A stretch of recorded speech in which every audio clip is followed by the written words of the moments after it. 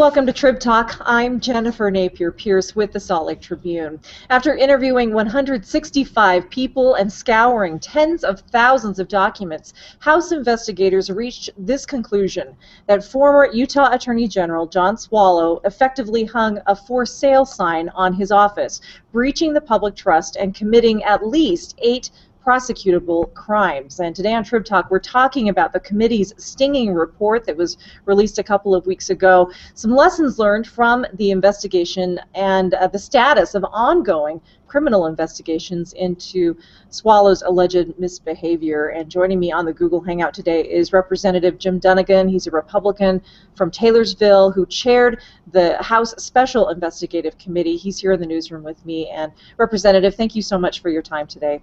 Hi, Jennifer. Also with us, House Speaker Becky Lockhart, who supported the investigation, joining us from her office in the Capitol. Speaker Lockhart, great to have you back. Thanks. Glad to be here. And you can join us as well. What do you want to know about the House investigation or their conclusions? And how do you think the prosecutors should proceed from this point? You can send your thoughts to the hashtag TribTalk on Twitter and Google+. You can put them in the comment section right here at sltrib.com, or you can text us, and that number is 801-609-8059. Representative Dunnigan, I'll start with you. The House Investigative Committee was called into a session last July. Describe the scope of your investigation. What were the goals? The State House gave us 2 responsibilities. One was to look into the allegations that had been published in the media and otherwise, and determine the factual basis, if any, for those. And then secondly, and after we determined the factual basis, we were to report back to the House with our findings. And then secondly, we were to make any recommended changes in legislation to affect campaign reform law. Speaker Lockhart, why was it so important for you and other House members to look into these allegations of misconduct, and all of the issues swirling around former Attorney General John Swallow? Yeah, it was very important for a couple of reasons. The most important, I think, was that we were hearing from our constituents, what's going on, what is this true, is it not true? And we were reading a lot in the paper, and as much as we love the papers, we know that not everything they write is always true. So it was, what is really going on here? What is the truth of these allegations? We weren't getting answers from any of the agencies that we understood were doing investigations. They had no obligation to give us answers or to give us information, and so in order to restore the public trust, we felt it was very important as the House of Representatives to get to the bottom of these allegations. Well, we're going to walk through some of the report's key findings, but generally, what are your impressions of the findings, and is it better or worse than what you read in the papers? Speaker Lockhart. Well, I'd have to say that my general impressions are, in some ways, I'm horrified, right? They were serious allegations, and there are serious findings. And these are things that I think the people of Utah need to be aware of. As Representative Dunnigan mentioned, we brought forward some legislation to hopefully address some of these issues and get to the bottom of some of these things. And remember, from the beginning, my concern was, let's not just run a bill to fix or to fix something that's already wrong or that's already against the law. But I think the things that were discovered were very serious and brought up a lot of concerns and things I think we as a state need to work on. Representative Dunnigan, what about you? I mean, what shocked or surprised or disappointed you in what you found? What kind of got me as we went through it was how complex it was, the complexity of it, and it was far-reaching. And it took significant amount of time and resources to kind of determine the facts and what was facts and what was not. And we found that some of the allegations that we looked into, we didn't have enough facts to validate it, and so we didn't include those in our report. Other facts that we did, and some of the things that occurred and that we reported out affected thousands of Utahns. And so I feel bad for those that were negatively impacted by some of the things that went on. Speaking with Representative Jim Dunnigan, also with us, House Speaker Becky Lockhart, we're talking about the conclusions of a report issued by the House Special Investigative Committee that was looking into alleged misconduct by former Utah Attorney General John Swallow. We invite you to join this conversation as well. Send your thoughts to the hashtag TribTalk on Twitter and Google+. You can put them in the comments section at sltrib.com or text us 801-609-8059. The bipartisan committee got to work, rolled up your sleeves in July. One of the first things to come out was missing emails. What happened to that data, Representative Dunnigan? Well, initially the Attorney General, the former Attorney General, said that some thousands of emails were lost when the Attorney General's office migrated their email server from one to the other in the fall of 2012. And we definitely had an interest to look at the emails to see if there were any corroborating information on the allegations. So after a significant amount of expense and resources, we actually determined that the emails were not lost in the migration, but they were in fact deleted prior to July of 2012, several months before the migration took place. And next you uncovered that some of the documents looked doctored. What was it that didn't look right? Well, we found some invoices for some purported work done on a cement processing plant in Nevada, and the invoices didn't have dates on them. And as we checked into them, well, initially we were given invoices that said these validates the time that Mr. Swallow had spent doing consulting work for the cement plant. And as we looked into it, they were all standardized, they were uniform, and we started to question the dates of the invoices. And through our investigation, it turns out that those invoices were actually created a year after the work was done. They were created to provide a paper trail of the work done, but they were not invoiced or created at the time the work was done. Your report also concludes that Swallow gave Jeremy Johnson, a name that we've all become familiar with, extraordinary access to the AG's office, access that would not have been granted to, Joe Schmo coming off the street. What kind of access specifically are you talking about? Well, Mr. Johnson had access either in person or via phone or email to Mr. Swallow, and quite readily in the Attorney General's office. Which did raise some concerns because, at least part of the time Mr. Johnson was under indictment from the Federal Trade Commission, and he in turn provided certain, we believe, benefits to Mr. Swallow, such as the use of a luxury houseboat on Lake Powell, the use of his private planes, and other benefits. And the report also concluded that Mr. Swallow was sort of intimately indebted to the payday lending industry. This is where a character named Richard Rahl comes in, right? That's correct. Richard Rahl was the owner of Czech City and also involved nationally in the payday lending business. Here's I'm sorry, go ahead. Well, Richard Rahl and Mr. Swallow were friends. Mr. Swallow actually worked as the general counsel for Czech City for a while, and Mr. Rahl was a important and good benefactor for Mr. Swallow.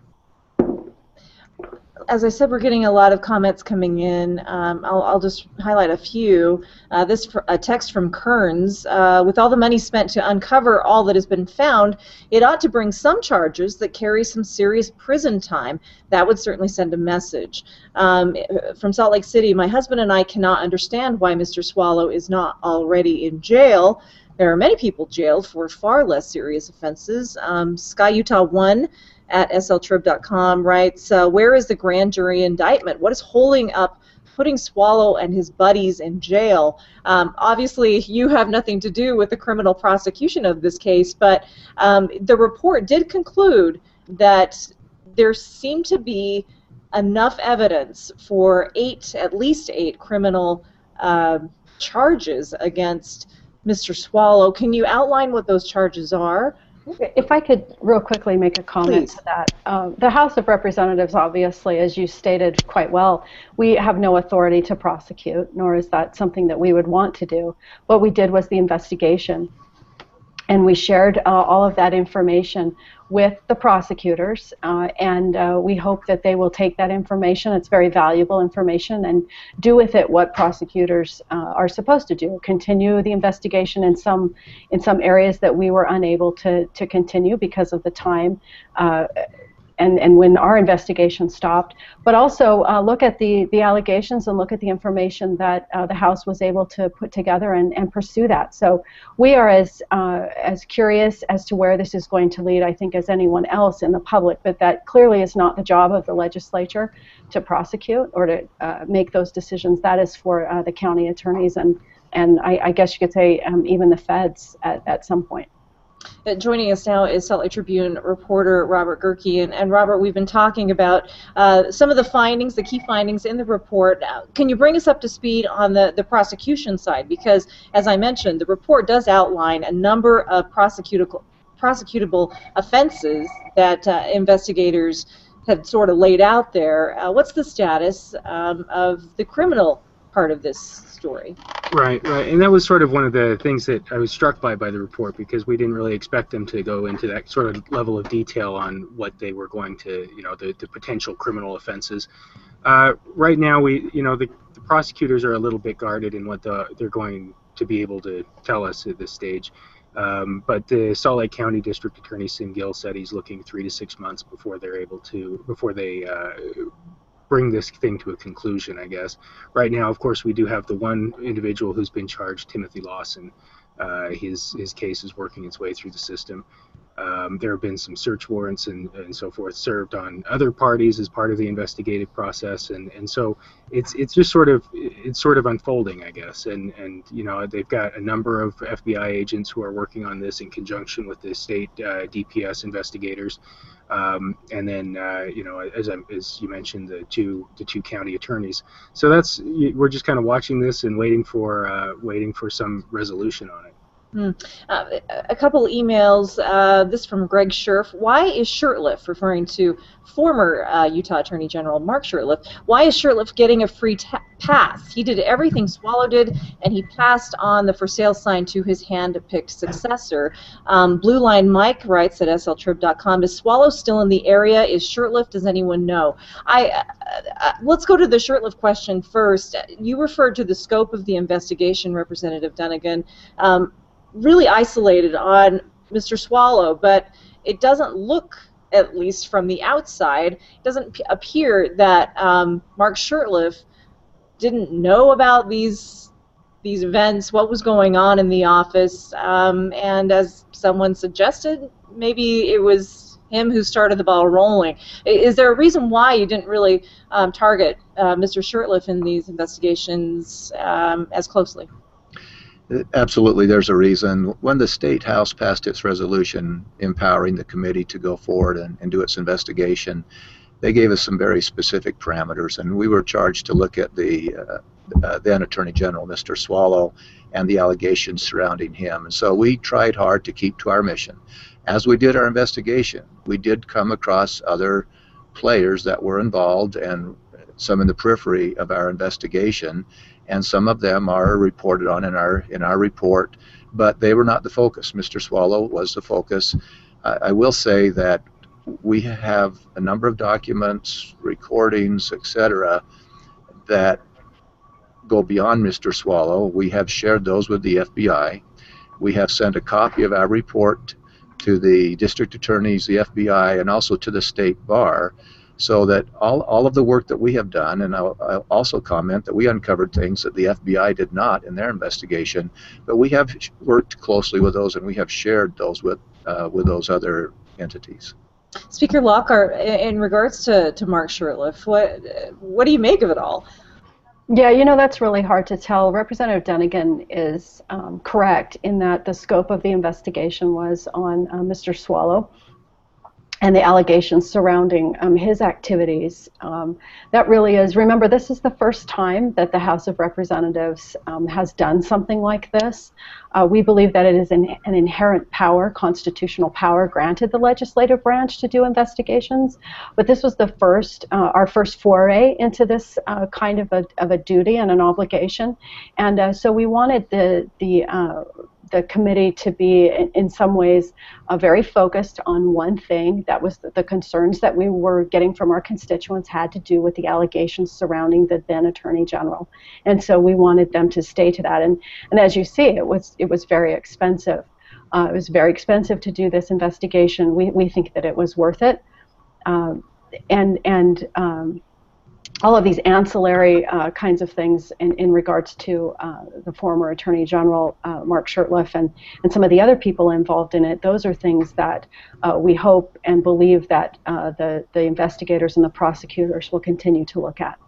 Robert Gehrke, in reference to Blue Line Mike's question, do we know where Mr. Shurtleff and Mr. Swallow are right now? Yeah, I was going to mention that Representative Dunnigan touched on this, I think, but had the House Investigative Committee found some nefarious dealings here, and had Swallow not resigned, their course of action would have been impeachment. This was not an impeachment investigation, but that sort of would have been the next step, if they, based on the findings. And with Mark Shurtleff being out of office, the House really didn't have any authority or power. The same reason that the House decided, I think, Representative Dunnigan can testify to this, I guess, but the same reason the House decided to shut down the investigation once the Attorney General Swallow resigned. As you mentioned, Attorney General Shurtleff, from what we understand based on our conversations, in our reporting on this, he's still very much part of the active investigation. As I mentioned, the search warrants that were issued, many of them are to phones or devices that he's used or he's mentioned prominently in the affidavit supporting the search warrants. And so I don't think there's any reason to believe that he's out of the woods per se. I think we're just kind of again waiting to see where the prosecutors bring this when they bring this to a conclusion. Who's named and who isn't, I guess. Representative Dunnigan, you mentioned that the actions, the allegations against former Attorney General John Swallow didn't just affect a few people. There are thousands of people involved, and in the report, it brings up the case of Timothy and Jennifer Bell, who were involved in sort of a messy foreclosure case brought against a company called Recon Trust. The AG's office joined the case on behalf of thousands of Utah homeowners, and I guess trouble for Swallow began when the Bells held a fundraiser for him at their home. How does this involve all of these thousands of Utahns that you're talking about? Well, the Bells had requested the Attorney General's office to assist them in pushing back against the Bank of America foreclosure on their home. And as this went through the process, as you said, the Bells held a fundraiser for Mr. Swallow, and the fundraiser that they reported cost $15,000, but then the Swallow campaign recognized that this was the same Mr. Bell that was asking assistance from the Attorney General's office to get a loan modified. So the campaign called the Bells and asked them to lower the amount of the contribution, the value of the fundraiser that the Bells sponsored, which they did. Initially they reported $15,000. At the campaign's request, they lowered it to $1,000. Our investigators went in and got the receipts, and it turns out that it cost actually $28,000, and the Bells eventually modified their report again, showing the $28,000. But as this went through the process, it was looking very favorable that the Bells would qualify for this loan modification. The AG's office had interacted with the Bank of America, and there were several thousand other Utahns that potentially could have benefited from a loan modification. This was a few years ago. Remember, we were coming out of the recession. A lot of people were being threatened with foreclosures. But just before, well, at any rate, the judge was ruling in favor of the Bells. It looked good for the other homeowners that the other assistant attorney generals had been working on, had added to the case. However, when the Bell fundraiser started coming up and the modification provisions were looking good for the Bells, then Mr. Shurtleff, who was Attorney General at the time, just a few days before he left office in 2012, he modified the court documents and basically said, we're not pursuing any action against Bank of America for loan modifications for anybody other than the Bells, and they decided not to pursue it for the other thousands of Utahns that may have benefited from it. The judge, somewhat surprised, said, wait a minute, basically said, your case is looking really good. The Bells it's going to happen for the Bells and probably likely for these other Utahns. Are you sure that you want to abandon them? And the Attorney General Shurtleff said yes. He signed off on the court order that said we're not pursuing it for anybody else.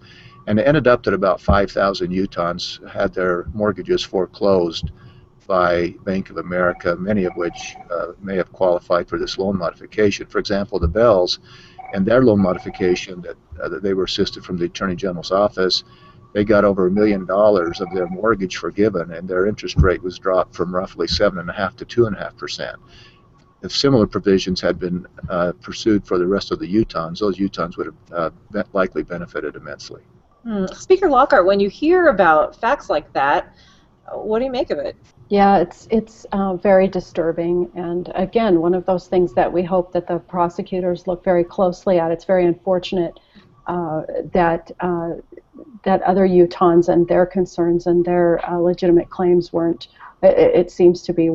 taken seriously by the Attorney General's office. This is a text coming from Logan. Please review for recoupment and nullification all benefits based on fraud from the outset. No retirement should be allowed, and other pay and benefits should be analyzed for cancellation and reimbursement. I assume this is referring to John Swallow's sort of care package on his way out. He did serve in the state government for the allotted time that allowed him to get some benefits, even though that you cannot be responsible for criminal prosecution. Is there something the state can do to look at the benefit package and sort of spur reimbursement to state coffers? Speaker Lockhart? Yeah, that's a question that we many of us received from our constituents when Mr. Swallow stepped down. Unfortunately, what we're getting from our attorneys is that, Mr. Swallow was in government for quite a long time and did earn that benefit. It's one of those things that it would be very, very difficult for us to go back and take that from him, because there's nothing in the law that we're aware of up until this point that says anything about taking it away based on a conviction or anything. And remember, there is no conviction, there is no prosecution yet. There may be in the future, but there still is nothing in our law that says he can't have it. It just is one of those things. I think there is a provision, though, that he could lose a pension if he's convicted for crimes stemming from the time he served in office, and that was something that the Lieutenant Governor's office focused on a little bit when they issued their report. So that's something, obviously he's not going to be receiving his pension for several more decades, or at least a couple more decades, so there's a little bit of time for that to play out. Right, and there's no conviction yet. Right. I mean, there's nothing there, and so yeah, exactly, it's a frustrating thing. I'm curious. I'm sorry, I'm getting so many texts coming in. I'm trying to sort through them all. Let's see. The sentiments are that prosecutors should charge, but you have no power over that. I want to reiterate that. Representative Dunnigan, from the outset, you said that there were two goals. One was to conduct this investigation, but also to look into ways to prevent a Swallow-like situation from happening again. Sort of tick through the legislative solutions that our recent legislature came up with and passed, laws that you think will close some of the loopholes that Mr. Swallow allegedly took advantage of. Okay, there are a number of concerns. Let me just highlight a couple of them. One thing that we discovered is if you're a candidate and you're running a campaign in Utah, you're required to file a campaign disclosure that shows how much money you take in and who you get them from, how much you get from people, as well as what you spend it on. But one of the things that is going on is we'll have a candidate write a check to their campaign consultant or their campaign manager, and they might give them $50,000 or $100,000, and all that's disclosed is, I paid $100,000 to ABC Consulting. We have no idea what that money is used for. So in legislation that passed and the governor signed is in effect now, the campaign manager and consultant, rightfully so, will be considered an extension of the candidate for filing. So if that campaign consultant gets $100,000, he will have to give an itemized listing back to the candidate that he spent so much for signs, for media buys, for whatever it's spent on, and the candidate will have to itemize that on the candidate's disclosure form. It's kind of a big loophole right now that exists and that we are closing. Another thing that came up is we have a conflict of interest. As candidates, we have to disclose what businesses we're involved in, what ownership officers, where our income comes from, so we can disclose if we have conflict or potential conflicts of interest.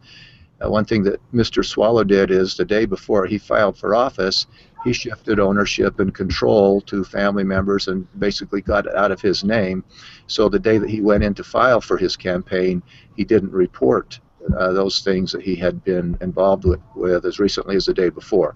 So this year's legislation requires a one-year look back, that you have to go back 1 year and list the entities that you receive income from, that you're owner of or a manager of. And so, and there are other things. Another thing that we're doing that we tightened up in a separate piece of legislation this year is, if there's a pattern of behavior that's violating this campaign law, that's obstruction the law, then it's kind of bringing in kind of a RICO statute where if there's 3 or more violations, that penalties are enhanced. And the third piece of legislation this year clarifies and strengthens the legislature's ability to issue subpoenas. Robert Gehrke, 3 bills that Representative Dunnigan just mentioned. What did not pass when it comes to good government, transparency? What didn't make it through? Well, I mean, those were generally the bills that arose directly from the Swallow investigation. There were a couple bills. Senator Weiler wanted to change the Constitution to have the Attorney General appointed rather than elected. That would have been a significant change to the entire structure. That didn't necessarily arise out of the investigation, but out of some of the concerns that have been expressed about having the Attorney General raise large amounts of money on an ongoing basis. Another one related to raising large amounts of money was a proposal to cap campaign contributions. Utah is one of the few states in the country that doesn't have a cap, and that was voted down. The contention among some of the people who oppose that is that if you put a cap on campaign contributions, what you ultimately do is end up pushing more of the money into the 501s, some of these nonprofit organizations that funneled a lot of the Swallow money into the campaign through back channels, the so-called dark money that has been referred to. There were also a number of other recommendations in the report that I think will be studied more in the interim. Maybe Representative Dunnigan can address this as well. But there was, for example, a recommendation that the state consider appointing an inspector general, which would then be able to go out and look at some of these things absent a full-blown House investigation or inquiry like that.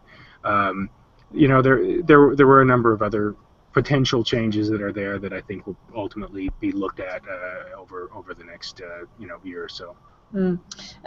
Speaker Lockhart, you mentioned that the House investigation, $4 million price tag was worth it. I mean, and yet all of the allegations that are in the report are still refuted by Mr. Swallow's attorney, Rod Snow. What makes you think that this report is airtight? Well, we've given this information, as I've said, over to the prosecutors, and they will do with it as they will, which is their duty to do so. They're continuing their investigations.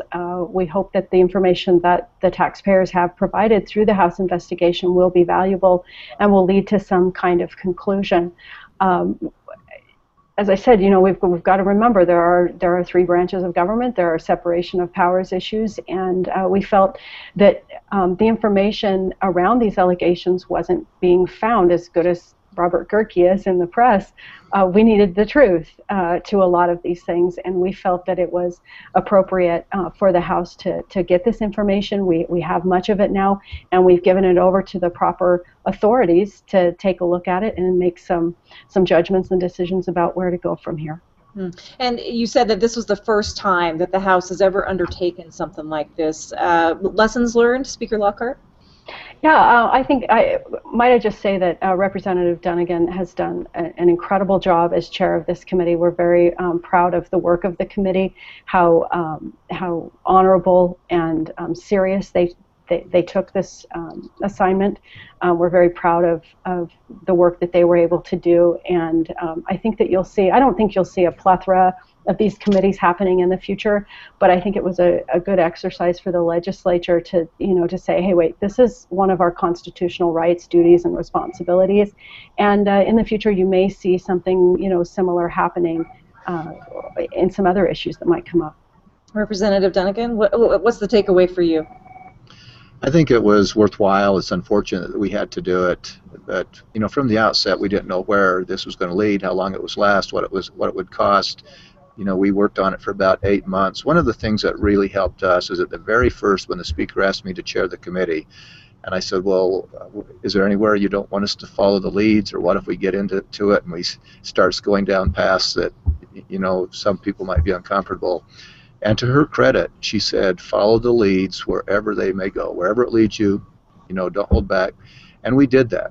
We followed the leads, but we stayed true to our mission. Our main focus was on Mr. Swallow.